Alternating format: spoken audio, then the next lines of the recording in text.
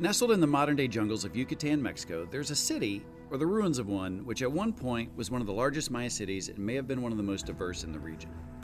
The city was called Chichen Itza, and it is located where 5 freshwater sinkholes provided a great water source for the city.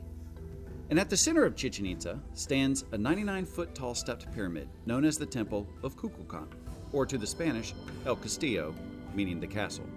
Built by the Maya civilization between the 8th and 12th century CE, this pyramid acted as a temple to the feathered serpent deity associated with the winds and rain, Kukulkan, hence the name. Now, to say the Maya constructed temples to be used as functional, meaningful structures is quite the understatement. Symbolism and meaning are incredibly prevalent, and this was no different with the Temple of Kukulkan. You see, each of the 4 stairways that ascends over the series of squared terraces each have approximately 91 steps. Assuming you add the temple platform at the top of the pyramid as a step, that would give you 91 times 4, then you add 1 for the platform, and you would get 365 total steps. And this matches the Maya calendar year, and most likely was related to spiritual rituals.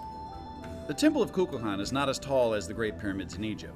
In fact, the temples of the Maya were just built for different reasons.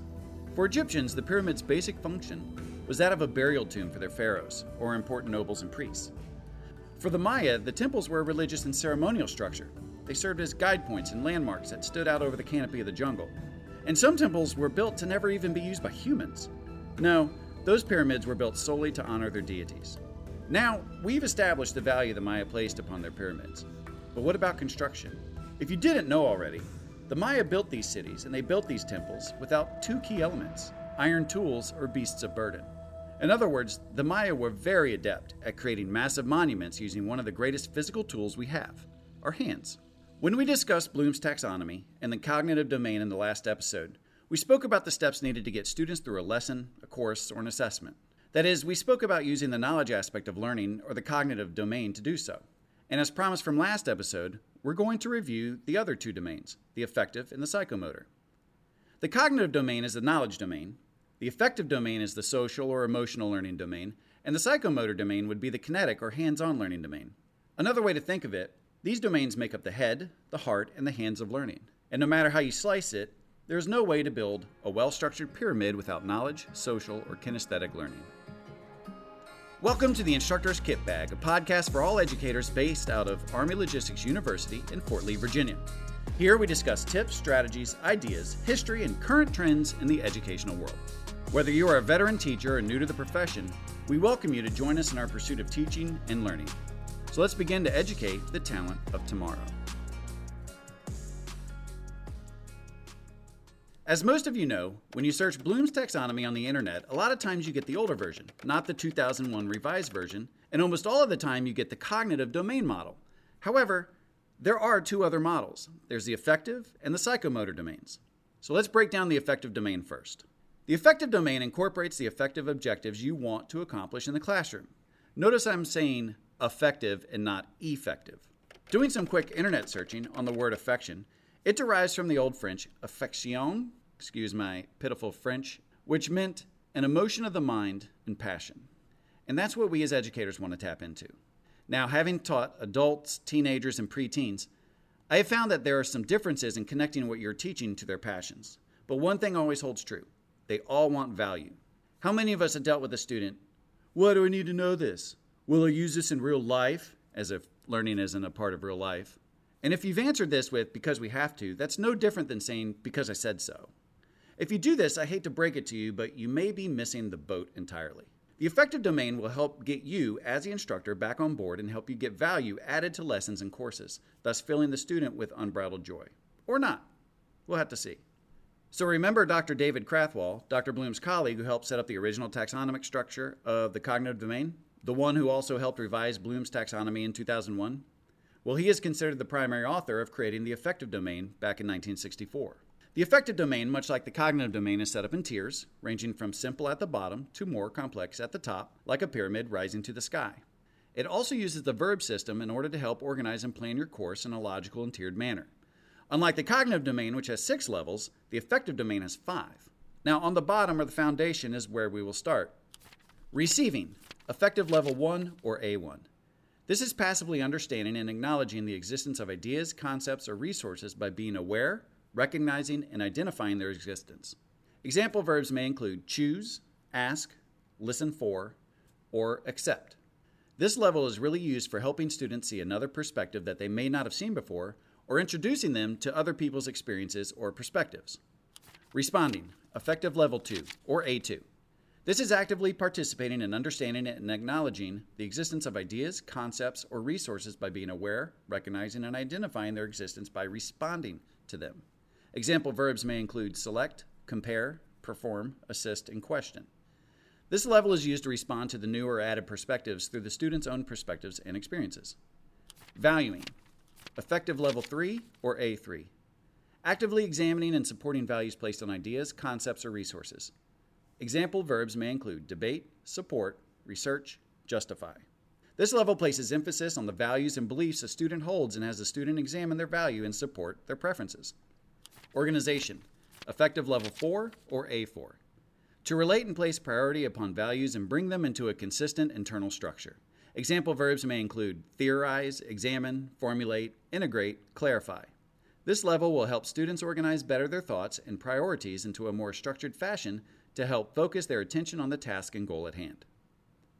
Characterization, affective level 5 or A5. To act concordantly to the values within the internal foundation of the student. Example verbs may include revise, resist, manage, resolve, judge.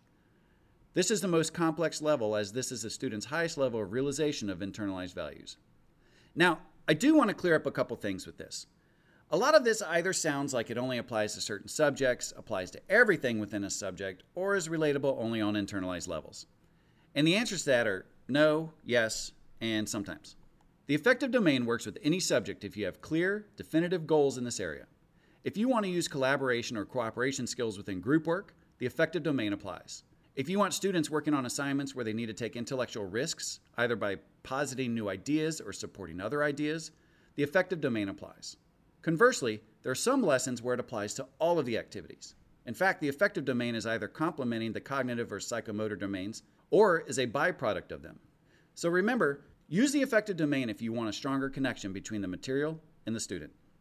For example, when teaching 8th grade civics economics honors classes, I needed something to differentiate their learning and get them to care more about the importance of what they are learning. Surprisingly, government and civics can be a little dry if you didn't already know that. So instead of going through the prescribed activities set forth by myself previously and other educators, I turned to the affective domain. And their project? Well, first they had to learn basic public speaking. Then they had to form groups to debate preset topics that I chose. And by the end of the year, they had to debate another group in class in front of school administrators, lawyers, and other professionals from the community.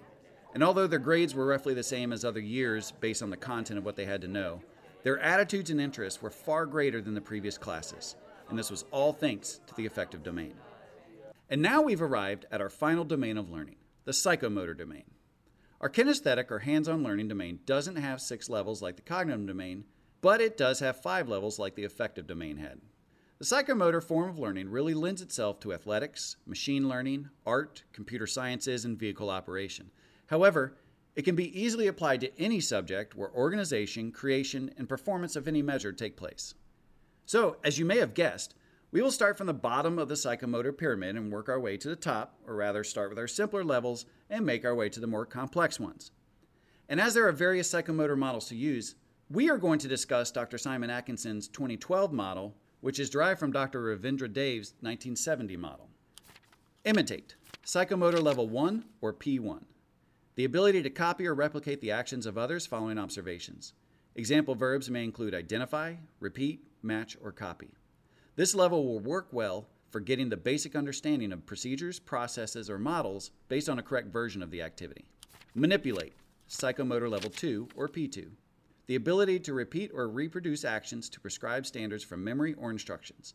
Example verbs may include execute, manipulate, prepare, enact, or undertake. This level could be attained by developing a term paper, fixing a piece of equipment, or conducting science lab exercises.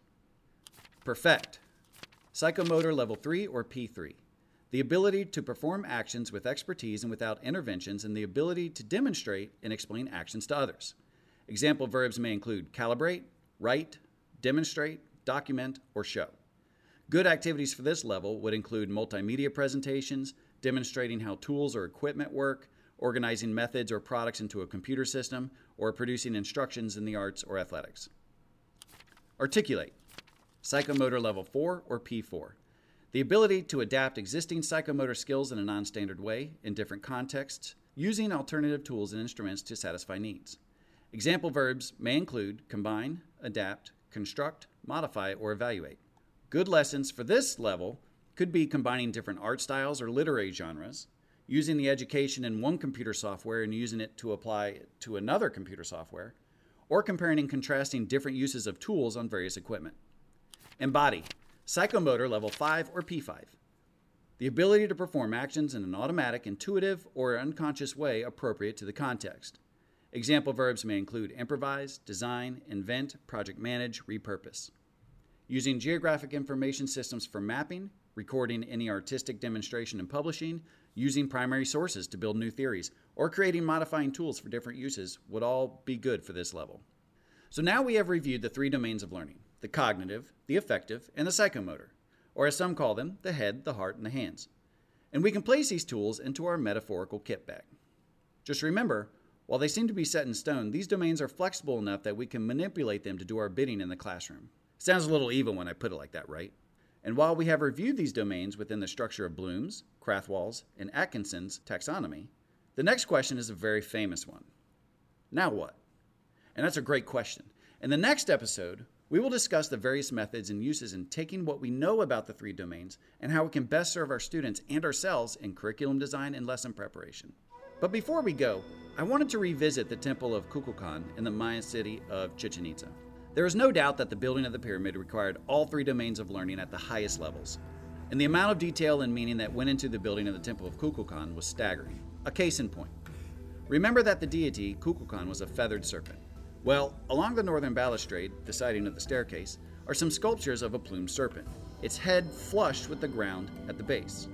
Around the autumn and spring equinoxes, the sun hits this section of the pyramid at just the right angle that it creates a series of triangular shadows. And these shadows along the staircase create an illusion of a serpent crawling down the pyramid, essentially giving that serpent head sculpture a body. I assume this addition set forth a major amount of pride and connection between the person and Kukulkan, the deity. And that value and connection is the affective domain, the heart of the 3 domains of learning. So thanks again for listening to the Instructor's Kit Bag Podcast, a podcast for all instructors and educators based out of Army Logistics University. We hope this was informative and hopefully a little bit entertaining. Remember, in our next episode, we are going to dive into various methods and using our 3 taxonomies inside the classroom and what that looks like. So until then, keep educating and never stop learning.